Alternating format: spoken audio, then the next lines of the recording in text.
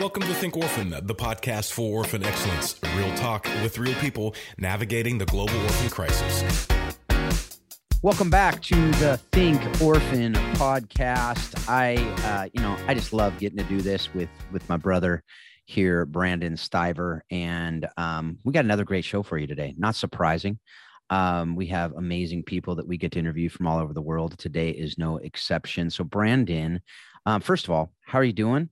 We've had a lot of stuff going on over the last few months, and I know it's no different now. So what's going on in your world? I'm doing well, man. I just got back from Colorado this past week, which was a lot of fun. Got to do road trip dads.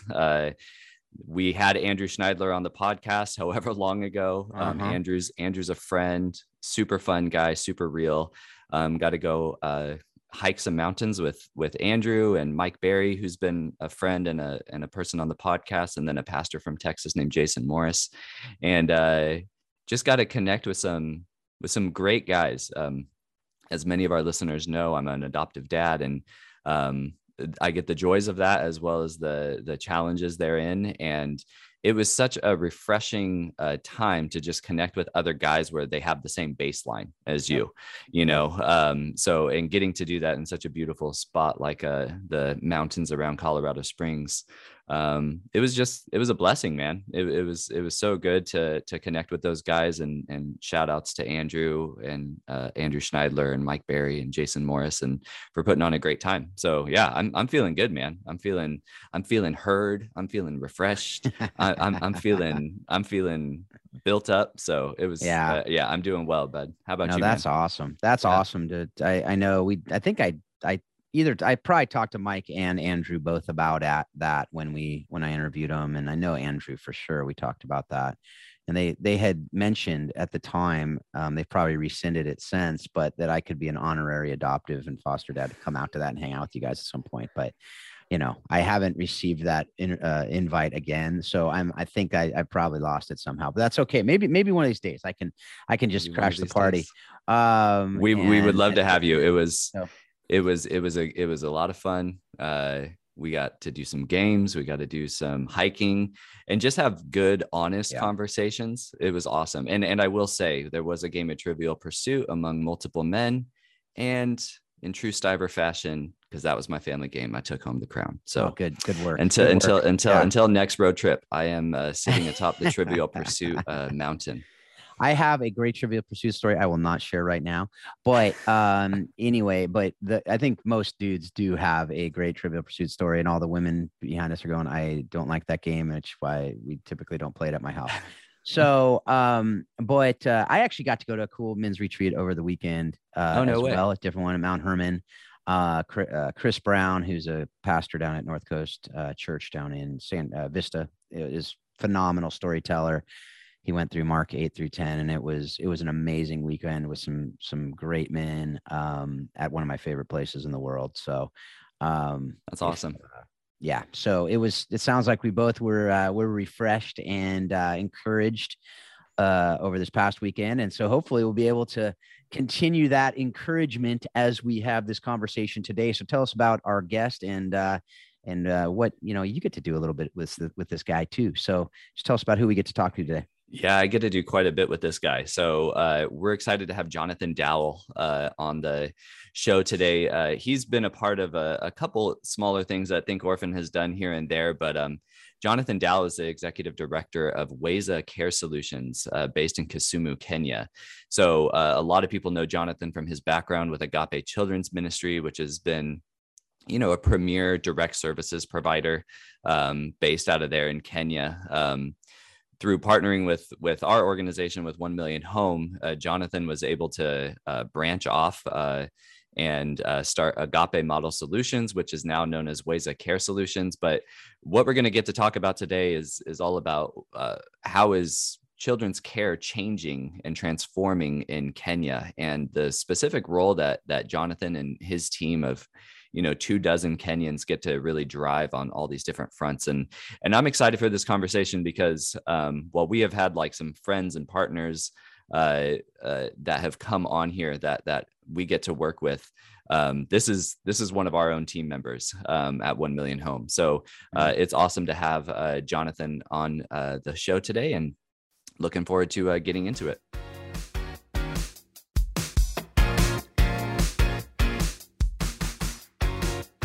Well, Jonathan Dowell coming into us on Zoom today, all the way from Kisumu, Kenya. Welcome to the Think Orphan podcast, man. How are you doing? Doing good. Thanks a lot for having me. Well, Jonathan, you don't need any introduction to me, as you've been one of my favorite people to collaborate with and work with and be on the same team with. But for some of our audience that maybe haven't heard from you before or aren't familiar with your background, we would love if you just took a moment to just introduce yourself and share how God led you into this place of working with orphan and vulnerable children. Yeah, so I'm Jonathan Dowell. I'm the executive director of Weza Care Solutions. And as you said, I live in Kenya with my wife, Andrea, our two kids, Madison and Sophia. We didn't really have a trajectory in life that would lead us to this. I was in IT. Andrea was a middle school science teacher. And so I like to think that God kind of tricked us into this.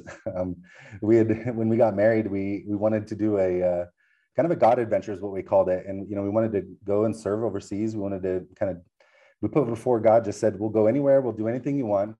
But we'd prefer Africa. And so that's kind of where it started, a 2-year journey. And now it's been almost a decade. And I think if he would have told me up front what he had in plans for us, I probably wouldn't have done it.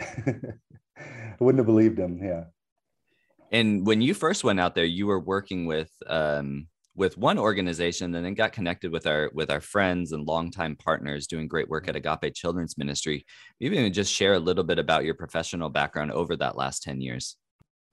Yeah. So, we started off at another organization, and then switched over to Agape after finding ourselves homeless in Kenya for a little bit. We spent most of our time at Agape dealing with kind of the back end of things. I really spent most of my time in the child welfare department, working with social workers on follow-up visits to children that had been reunited with their families, dealing with kind of the social work side of things. And Andrea was working on all of the rehabilitation programs, counseling and spiritual care and academic support on campus. And so, most of that time we've spent just kind of behind the scenes, administrative work, spreadsheets and program design and development. Yeah. So, Jonathan, a lot of what you guys are doing is, and we talk about this on the show a lot, is care reform, right? And you're working toward that goal in Kenya. So, first of all, I want to just hear in your words, what is care reform? First of all, I mean, we throw around a lot of words in our orphan care jargon and lingo that some people listening may not know what the heck we're talking about. So that's the first thing. And then what is that environment for care reform in Kenya looking like right now? Yeah, that's a really good question. I think care reform is really about learning and growing and changing as a society. It's kind of a word that to me is a little bit short-sighted, because it really thinks about the next change. But the reality is that we're a part of ongoing change, for decades or for hundreds of years before us, and will happen after us as well. So we'd like to talk about charity support. Care reform is a little bit shorter sighted, I think, in terms of what we need now, which is a change. And that's true. But there's going to be a change after that too. There's no real end to continuous growth and improvement. And in Kenya, it's actually a really exciting time. I think care reform can be a scary thing. And it is really exciting for me, at least, to be watching the kind of government laying the foundation, to see organizations going through the identity crisis of, well, maybe we are doing something that we shouldn't be doing, or maybe there's something better that we could do. And so I find it exciting and thrilling. I'm someone who loves continuous improvement and growth. That's kind of part of my background as well. And so when I see organizations and individuals, thinking about growing and changing and being better at what they do, I just get really excited. But it can be scary too, because what's at stake here with kids' lives, families. One mistake, one child that is fallen through the gap, That's a huge cost. And so it is scary at times, that we really need to be conscientious and careful, intentional about the way we do this, to kind of protect children. That's number one. Yeah, no, absolutely. I love what you just said about the continuous change, and really it's just that humble posture, right? That learning posture that we talk about all the time on the show we need to have that, right? I mean, that's when you look at the level 5 leader of Jim Collins, he talks about that professional will, but it needs to be coupled with the humility. And I think that's critical. And I love how you couch that. And so, yeah, we say these things like care reform, but really at the end of the day, what it is how can we learn? How can we not just, intellectually learn stuff, but how can we actually apply it to what we're doing to say, there may be a better way than the way we've always done it, the way we're doing it. And it's harder that way. It is hard to do that because the way we do it is usually a lot easier to do for us. And it's usually it's usually cheaper. It's usually because we have the systems in place. But with that, as you're learning, as you're out there with that posture of humility, the posture of learning, and you are seeing stuff, what has your team there identified really as gaps in the system overall, and what are you doing practically to address those gaps? Yeah, I think the first gap I'd say is just that a lot of organizations are going through almost what I would consider, some of our almost be a trauma response to care reform. We see it in our kids that we work with, street kids and kids that have suffered from abuse.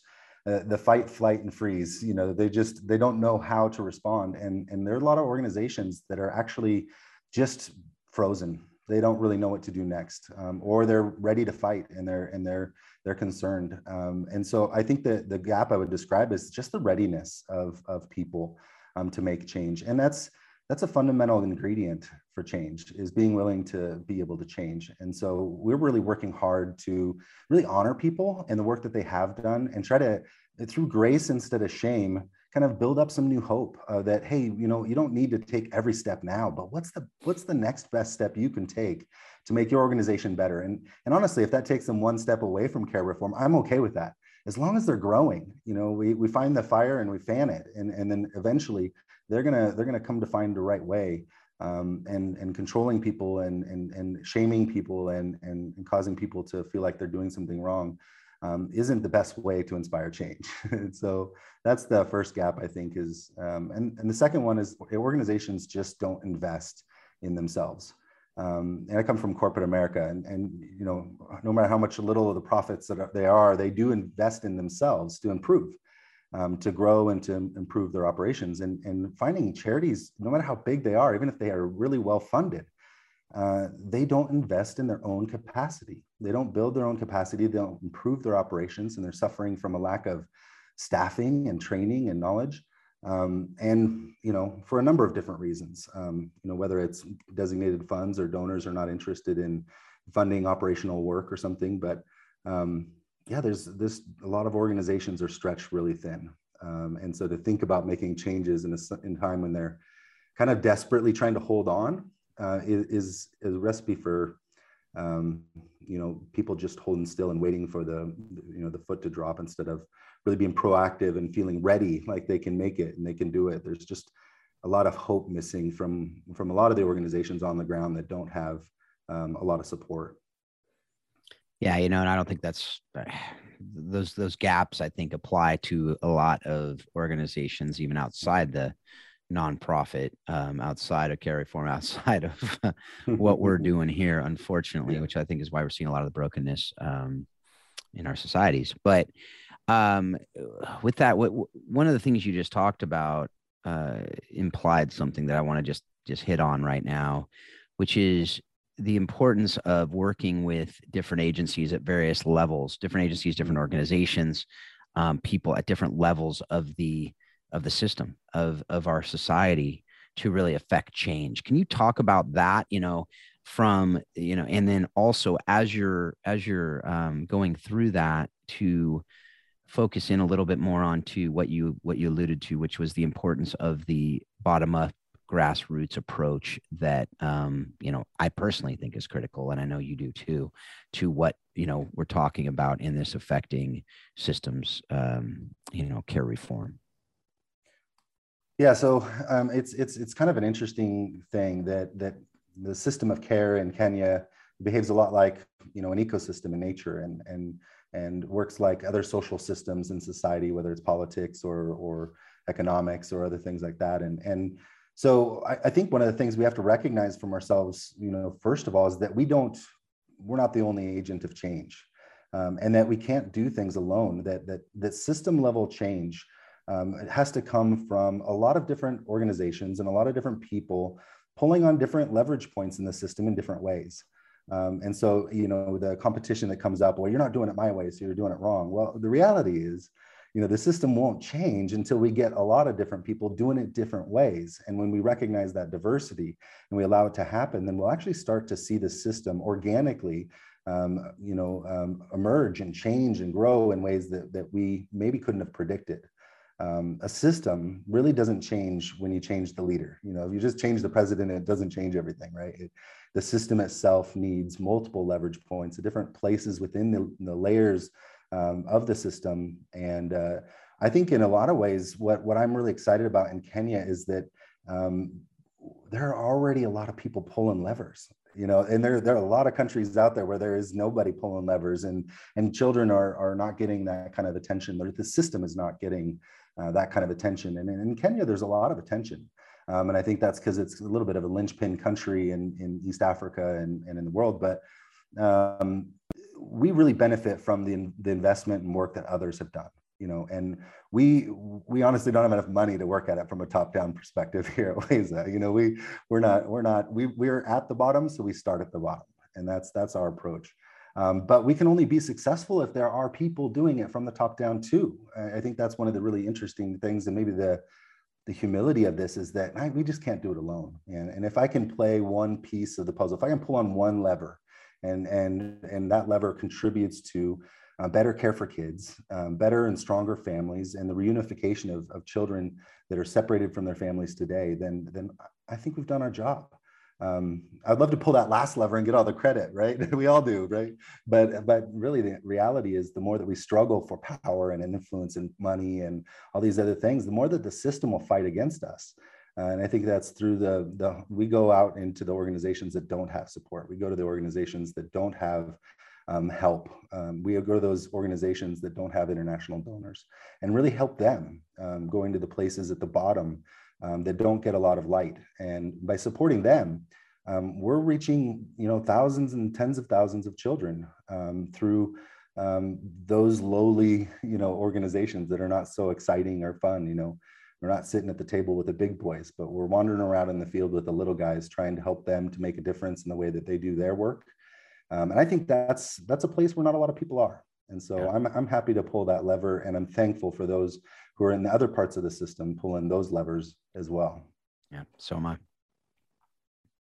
Yeah, and you know, one of the things that we've kind of been circling around is this idea around systems, and this is, I don't think it's just in vogue. I'm a big believer in systems theory myself, and I know that it's been talked about amongst, you know, this conversation, right? Global child welfare, global care reform, whatever we want to call this conversation. So, and that's something that you and I have talked about, Jonathan. It's something that our friend Ian was talking about in our last podcast and shared a great resource. But when we talk about systems change, one of the models that you've used to help understand where care reform is at, or whatever we want to call this conversation is at in Kenya, is this 2 loops model. Now, this is a systems model that has been used in other spaces as well, but it's something that you're also using to kind of frame the work that Weza Care Solutions is doing there. So can you just explain the 2 loops model a little bit to our audience, and then specifically even how it applies in your context of working in child welfare in Kenya? Yeah, I'm with you. Systems play such an important role in how all of nature works, you know, and that includes social systems, and includes, you know, the system of care and protection in Kenya with the people we work with. When I discovered the 2 loops models, there's a lot of different models that try to explain systems theory, and not just one of them is right, but this one hit me in particular because it just seemed to click so well with the concept of where we're at and the changing of institutional care to family-based care. And the two loops model is like, it has two loops. One of them, the first one, represents the old system. That's the dominant system. That's the majority system. And it's on its way out. So it's kind of lived its life cycle, and that system is kind of coming to an end. And while that system is coming to an end, another system is starting to emerge. And the second loop is really the new system. So in Kenya, you look at the government's, kind of deregulation and delicensing of orphanages. And you can look at that as kind of them helping to retire the old system, right? And then there are other organizations who are out there like trying out new models and innovating new solutions, new ways to care for children and families. And that kind of represents the new system. And what I really loved about this is that one is the problem with all of this is that the gap between the two systems is where all the danger is. That's where all of the child protection issues are really going to be, happening en masse. And you got the danger spot, the gap between the two systems, and then you got those who really will only try to stay on the first loop. They kind of ignore the next loop coming. They fight, they defend, they ignore, they hide, and they kind of don't want to recognize the new system coming. And then there are those who are on the second loop who are, they think that the second loop is the only way to do it, right? It's the best way to do it. It's the only way to do it. And they actually, shame the people on the old loop. And they actually act as if the old loop is evil or bad or somehow needs to be destroyed. And so you find people, they don't want to sit in the gap. I mean, even the system itself wants to collapse the gap because it's an uncomfortable place to be. So what we try to do is we kind of found our place there. Like, okay, we're going to mind the gap. Like we're going to sit in between the two systems of care. And we're going to honor the old system, and we say it a lot with our partners, like, thank you. Like you spent 20 years running this orphanage and caring for these children. Like, wow. Many of them following the guidance of the Holy Spirit, right? And being obedient to sacrifice their lives and to do this work or their money to do this work. And we want to honor that. We really want to thank people for that. And when we do so, I think I've seen people's eyes light up. They're tired of being shamed. They're tired of being broken. And so when someone honors them for that, they really appreciate it. And it really unlocks a lot of healing as well in this brokenness and in this transition. But while at the same time we honor the old system, we promote the new system. We talk about it. We study it from an academic perspective. We look at the numbers.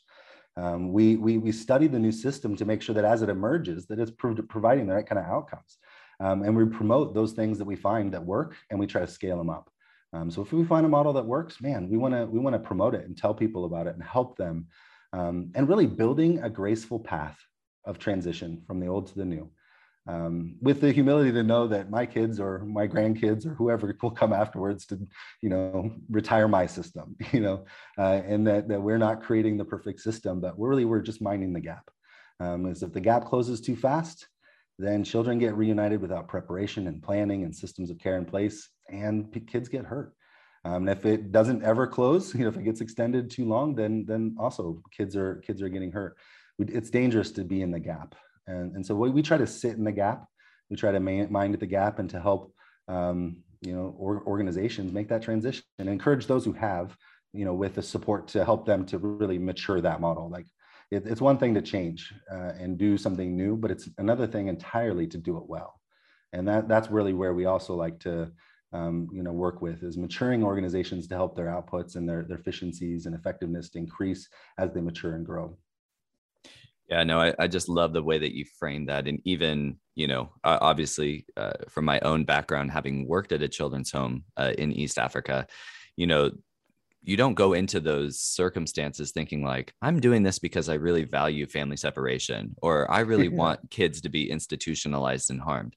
A lot of the people that have been, myself included, have been a part of that previous loop, right? Or that loop that's kind of winding down. They've been a part of the system with the best of intentions because they have a heart to love and serve children. And that is worth honoring. And it's also worth shepherding. And what I see you guys doing at Weza Care Solutions is really not only minding the gap, as you say, and trying to make sure that that's a place that is safe and protective of children. But you guys are also shepherding those organizations that you guys are working with, which I know is dozens and dozens of organizations there in Kenya that you guys are serving, and you guys are able to operate in that space of shepherding, really, and guiding them in this what could otherwise be a tumultuous time. So I just love your guys' approach with that. And I want to get into data a little bit, but before, I would maybe even just love for you to just kind of share a little bit about the work that Weza Care Solutions does. You guys have a few different departments there that are really kind of focused on that charity support services and how to help other organizations do better. Maybe you just kind of want to jump in and explain a little bit about what you guys are doing specifically and the reach that you guys are having throughout Kenya. Yeah. So we really have like 4 areas we like to work in. Some of them are older than others or more mature than others. Some of them are emerging. Our bread and butter in this is charity support, one-on-one personal relationships with charities to help them, grow and mature. And that's sending a team out, on the road to go visit and to care for and to support organizations, training, mentoring, consulting, those kind of services directly to charities. The second area we're really interested in, and this comes from the 2 loops model, is care networks.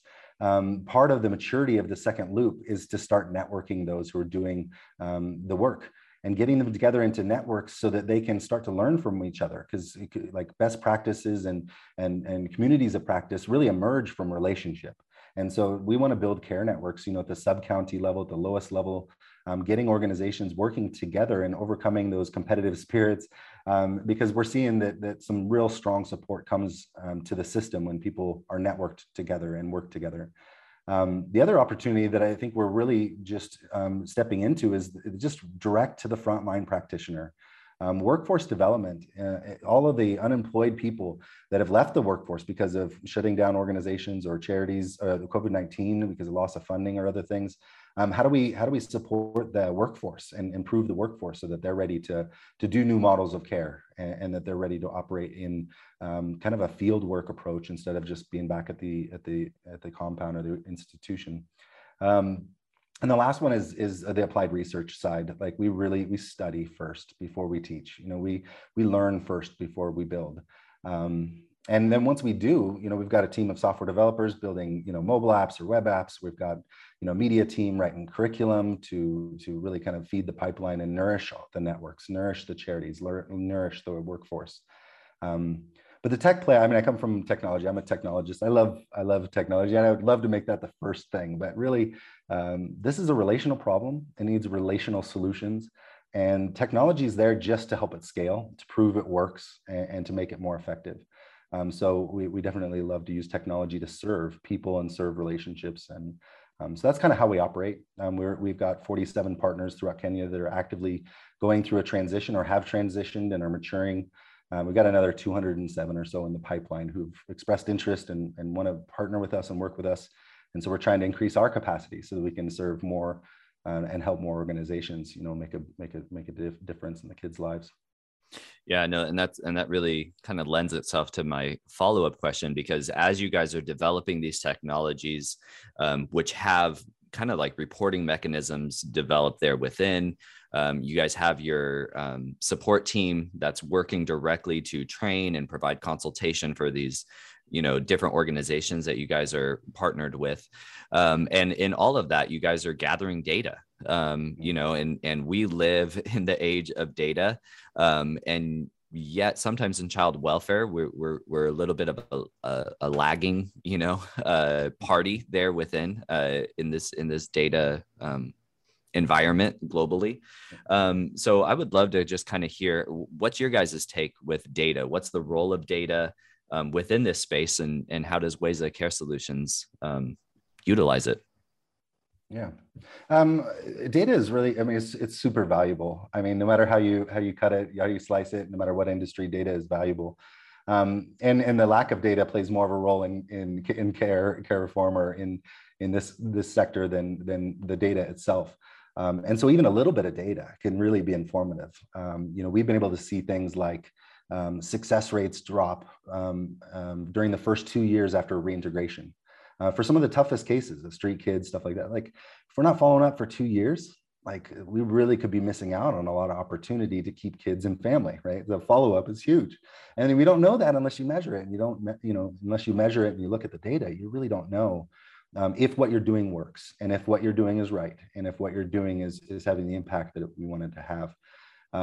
And so it's kind of like turning the lights on in the room. Data just gives you visibility.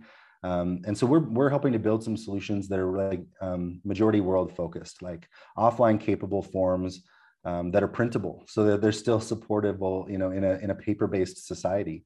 You take paper systems, like every organization that we have come across has paper file systems. The data that's in those files, like, is actually really valuable. It's just not accessible, or it's too expensive to access it. And so by providing technology solutions like a digital report writing tool that you can do on your phone, it's offline capable, you fill out the forms, you submit it, and then you print it later and put it in the file, right?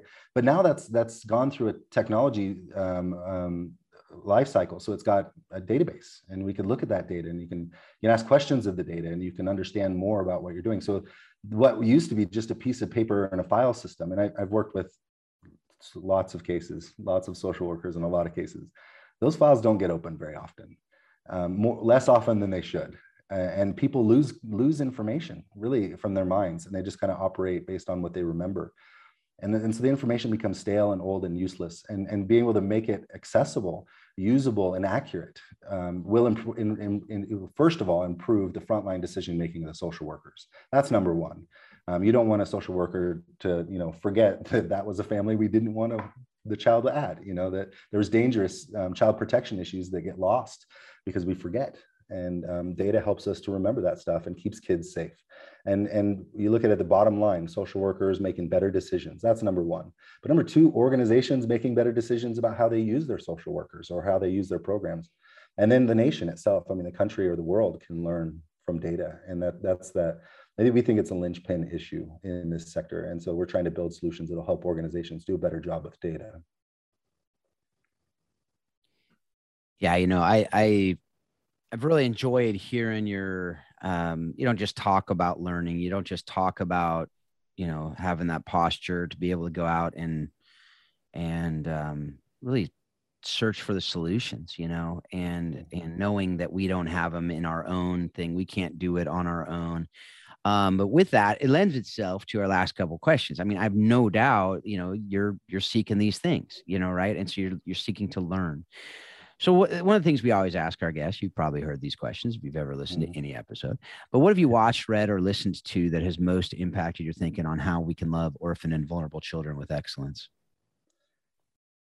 Yeah, I think it may be, it may be a little bit too on the nose, but I've studied the life of Christ for a long time. It's been something that really has been, one of the areas I've been learning a lot in. And there was a point in time, in this work with kids and families, that I realized we're orphaned, right? I guess I've heard it before, but I've never experienced what orphanhood looks like in the life of a child, what a vulnerable child looks like, what a child who's struggling with drug addiction at the age of 12 looks like, right? I've not held that vulnerable child in my hand like I have now. And so when I look at that and realize that we're the same, that all of us are orphaned, all of us are vulnerable, and all of us are struggling with brokenness, how can we love anyone with excellence, right? It's actually miraculous that we even do a good job as parents. And I think we expect to do good, but man, we're orphaned and we're broken, separated from God, our Father, and the family and the kingdom from each other in authentic relationships. We're struggling people, human beings. And I think it just made me realize, when I look at the life of Christ and the way that he loved us and the way that he sacrificed himself in order for us to have a relationship with him so that we could be reunited with our Father, right? Wow, that's family reunification. I've been dabbling in it with, OVC work and street kids, like it's, data on a spreadsheet, because I'm not out there in the field like the staff. I'm just the admin in the background, crunching the numbers. So it just doesn't become real sometimes, I think, until you really realize that, these kids and I are the same. And his sacrifice, it makes me want to sacrifice. His humility wants me to enter into this work with humility, and the freedom and peace that he gives us as a result of our relationship with him makes me want to give these organizations and these charities, our beneficiaries, as much freedom and peace that we can bring to them as possible. Like, how do I love orphaned and vulnerable children? By loving my wife, by loving my kids. There's the practice ground right there. Then loving my staff, letting them, and we as an organization, loving organizations. Whoever's right in front of us, that's the opportunity we got to take advantage of. And so I don't know. I don't know that it's might be a little too on the nose to talk about Jesus and that being the thing I've read and watched that changed my view of how to love orphan and vulnerable children. But yeah, it's been a profound impact on the way that I lead as a manager and the way that I am as a father. And yeah. I love that. I love it. No, it's absolutely true. So with that, outside of Jesus, what person has most impacted your thinking on how we can love orphan and vulnerable children with excellence? This one's an easy one. It's my dad, and it's super cheesy as well. But my dad just loved me so well, and not only loved me, and I didn't not only just experience that, but he actually taught me how to love. And I think that's something that I think is maybe missing in the world right now, is we assume we know how to love. The reality is we're not very good at it. And to have I had my dad teach me how to love during those moments of difficulty and struggle, and to really learn how to love. Wow, that was really made me change my thinking and really radically reframe my assumptions about love, because it's not what I thought it was, and it's not easy, and it's not intuitive. It's a lot of hard work and pain, but the reward is huge. So yeah, my dad, he wasn't perfect, but he showed me how to love. I love that too. I love both those answers. Fantastic. Great way to finish up a great interview. Thanks, Jonathan, for taking this time to be with us. And thanks for all that you're doing. And for just continuing to remind us about having that learning, humble posture as we go about this work that we're doing. Yeah, thanks for having me. I enjoyed it.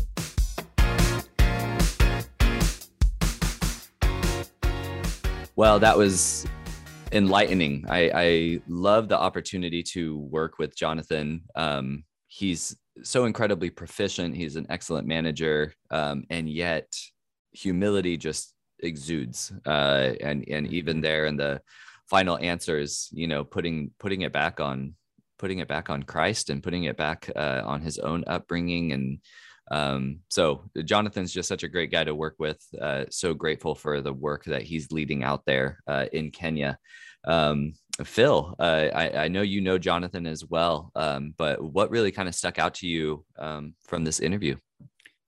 Well, I think that he's a guy that, a lot of us can say the right answers, right? We can get on and say, oh, it's important to work with different organizations. It's important to continually be learning. It's important to, use the data and study things and so on and so forth. But, this is a guy that I've seen it happen. I've seen the work that he's done. I see the work that he does. I see how he does collaborate. I see how he does work with other organizations and, work from top to bottom. One of the answers that I love what he was saying is, we absolutely need to do the grassroots. We actually need to work at that level, but we also need top-down, solutions as well. And to recognize that and to realize that, I think that it's important. We too often are in a society that likes to say, oh, the way we're doing it is the right way, and kind of bash the other side and have this, cancel culture, or have division, or have we're doing it the right way. We're doing it the better way. The small church is better than the big church, or the big church is better than the small church, rather than knowing that, it's a both and. We both have great things to bring to the table. And yes, there are bad organizations in both of those camps too. And there are great organizations in both of those camps. And how can we, the 4 questions that I love talking about are, what is wrong, what is confused, what is good, which we usually don't focus on, and what is missing, right? Like we love to look at what is wrong, and we love to look at what is confused, and we love to look at what is missing, but we don't like to focus on what is good. And I think I heard a lot of that in this interview, is that what is good and how can we capitalize on those things? And yes, focus on those other things too. But I think even if we start with what is good it helps us to understand these other things better, and it helps us to understand these solutions and the, that what are those other things that aren't so great. Well, you need a right, you need an excellence, you need an ideal, you need these shalom to go for before you can answer those other questions well. And I heard a lot of that in this interview. Yeah, absolutely. No, and I love the way that you frame that as well. One of the things that kind of sticks out to me about Jonathan and his team, they're really in a fledgling, they're not just a fledgling organization or anything like that. And they've had the data for the last couple of years to be like, wow, okay, they're really affecting change, but they're operating in a space that is fledgling. Yeah. There's not a lot of organizations that are saying, we're going to hang out in this gap between two systems, this care reform space. There's not a lot of organizations that are saying, we exist to help other organizations transition to family care, or to improve their practice, or to shore up their child protection, or, and that's really the space that they operate in. And it's not just their social work team, which they have such an excellent social work team that's going out and helping other organizations do better. But they're doing things that are unique in, like, they have a tech development team. Like, you don't see that too much. When an OVC organization wants to develop technology, they'll outsource that, or they'll get an independent contractor to build that out. But they actually have those guys just in-house. So just we didn't get into it as much. We talked a little bit more in our last episode with Ian Forber Pratt about innovation, but it's really, they have that as well. They have that innovation piece at Weza Care Solutions, and highly collaborative. They just hit so many of the different markers that we really enjoyed talking about on this podcast, and how those things, innovation, collaboration, and so forth, apply to the child welfare space. So I just think they're excellent. And the fact that this is a team, we talked with Jonathan, he's the American, but him and Andrea are the only Americans, right? We're talking 24 Kenyans that are really leading and are doing that frontline work.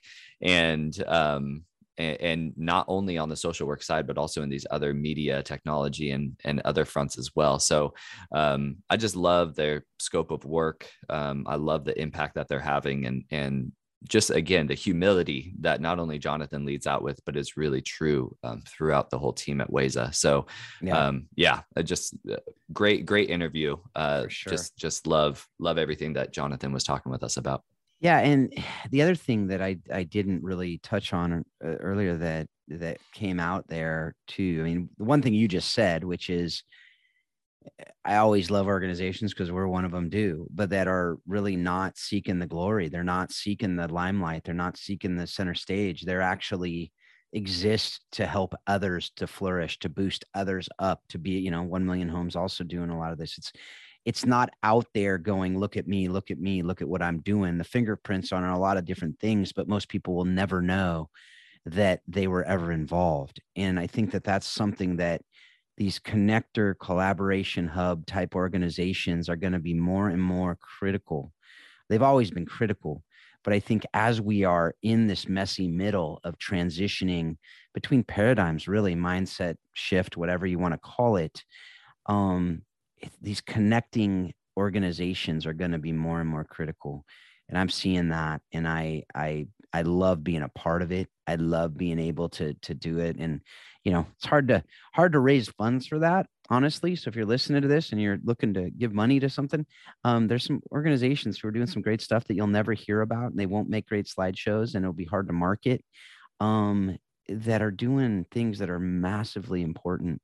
And a lot of the stuff that we see will never get done if there's not these people behind the scenes doing the stuff that's critical. I mean, think of it like the people doing lighting and sets for musicals, right?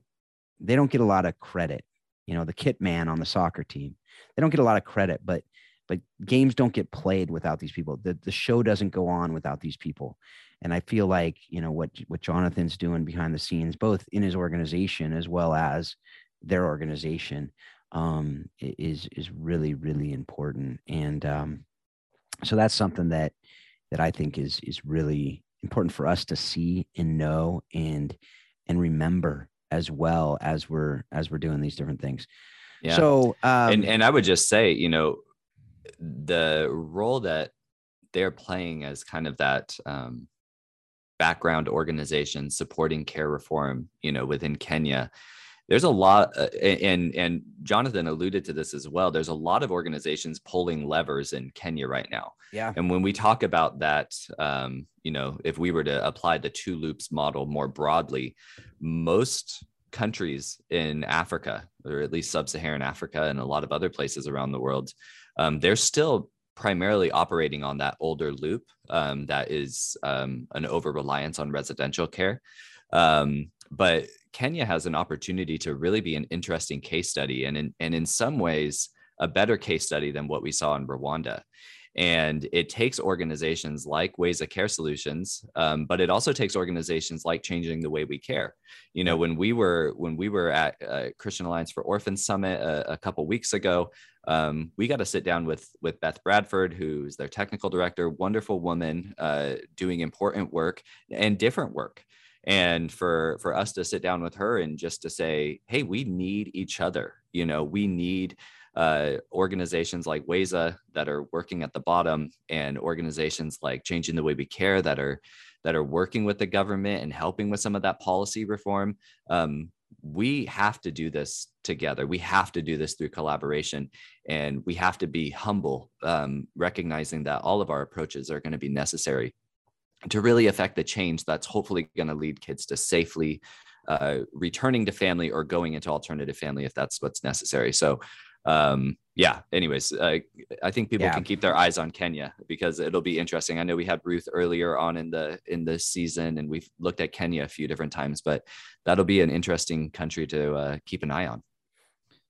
Yeah, hopefully we'll be able to be keeping our eyes on a lot of different countries, right? Because there's going to be amazing work going on in a lot of different places. And I really feel that we're on the precipice of something, but I also feel that it's not just going to be like we're on the precipice and then boom, it's done. No, this stuff is tough. It's trudging through. It's like the messy middle is going to be, I think, a pretty long middle, that we're going to be having a lot of work. That's going to be a lot of conversations to educate people, educate ourselves more about the different places that we're going into, and, to know how much is being poured into one country here with Kenya. And I mean, a lot of other countries too, but in this, and to see how difficult it is and how slow it is and how it's a process. And we need to remember that as we're going through this stuff. So, all right, man. Well, we could go on. I mean, we could talk about this for days, and but we're not gonna. We're gonna go now to the Dr. Brandon.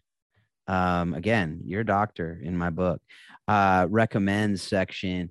We recommended a couple things beginning the road trip idea, the Mount Herman family camps, men's retreats, women's retreat, couples retreats, all that stuff that they do is amazing.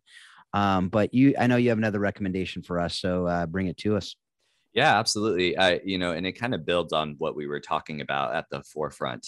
So the recommendation today, and we've actually had this author on, but that's Jen Hook. I recently finished her book, which is called Replanted. That's the name of her ministry as well. For those people, not everybody can go on road trip. Not everybody can. And even if you do, get those kind of getaways with people that you can connect with that are foster adoptive parents or engaged in the same type of ministry or work as you, even if you get those are just kind of a one weekend a year type of deal, right? But I recently finished Replanted, the book by Jen Hook. It is the recommendation. She really lays out, what it looks like to develop those types of communities, and also the ways that churches can be that type of community for foster and adoptive parents. By the time that this releases, we will have just come out of the Replanted conference there in the greater Chicago area. So if you guys have been able to be a part of that, they just do such great work that Jen leads out on. And they also have, Replanted groups that people can be a part of if they're looking for that. But her book was just such an encouragement, similar to a lot of the conversations I was able to have on road trip, where you're talking with other dads that have had similar experiences or even gnarlier experiences than you. There's a lot of that within Jen's book as well. So especially for foster, adoptive, and kinship families, that's a great recommendation. And check out what Jen is doing at Replanted Ministry, because it's an important work. If we're really going to not only recruit foster and adoptive parents for kids that are in need, but actually build them up and encourage them and help them remain in that work, which is really holy work. So recommendation, Replanted book by Jen Hook, also written with her husband and our buddy Mike Berry. So that's 2 references to our friend Mike today. So that's a recommendation. Yep. Well, that's if you want to listen to the conversation that Rick and I got to have with Jen, it's episode, we just recast it. Actually, I just went and looked, 173, episode 173. If you want to listen to the original, which is the exact same recording, but it's 134. But that's a whole different thing. So great conversation that I got to have with her, and really appreciate that book as well. It's a really good one. So thank you for that. Thank you for being a part of this conversation, folks. Thank you for your download. Thank you for just all you're doing. I have no doubt if you're listening to this, you're doing some great stuff. And I just encourage you to learn, as we talked about today, to encourage you to have that humble posture. Connect with us, info@thinkorphan.com. Connect with us on Facebook. There are different ways to connect with us as well, but also rate and review the show. Most importantly, the thing that you can do to share this is, well, not most importantly, but it's pretty important. If this is helping you, share it with your friends, share it with people who who will be encouraged by this, who inspired, challenged by this. If people are doing this type of work, if you're missions pastors, different people who just really need to hear these conversations so they can learn more and be able to do the work that they're doing better. I just pray that you do that, because that's how we're going to get this out. You can also rate and review and do all those things that we talked about in the past. But the most important thing to getting this out is you sharing it with those that you know and love. And the most important thing is that you're taking what you're learning and you're using it to help you love orphaned and vulnerable children better and better each and every day. Thanks a lot. Have a great couple of weeks. We hope you've enjoyed today's Think Orphan podcast. For all the information in this week's podcast, please visit us at thinkorphan.com. You too can be part of the conversation. Send your questions to info@thinkorphan.com or join us on the Think Orphan Facebook page. Thanks for listening, and we hope you'll join us again on the next edition of Think Orphan.